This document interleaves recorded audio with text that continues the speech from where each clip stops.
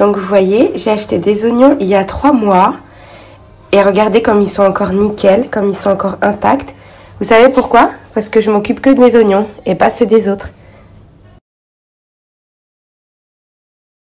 Les petites fesses sont les meilleures fesses. Toujours davantage. Mais chérie, tu as ton petit derrière, ne t'inquiète pas. Ça ne court pas. C'est que tes fesses sont comme ça. Comme le mec de pistache. Ça ne court pas. Toujours davantage. Les petites fesses sont d'abord facilement manipulables. On prend comme ça, on dépose. On fait comme ça, on met en haut, on bloque. Très facile. Et tu ne t'essouffles pas.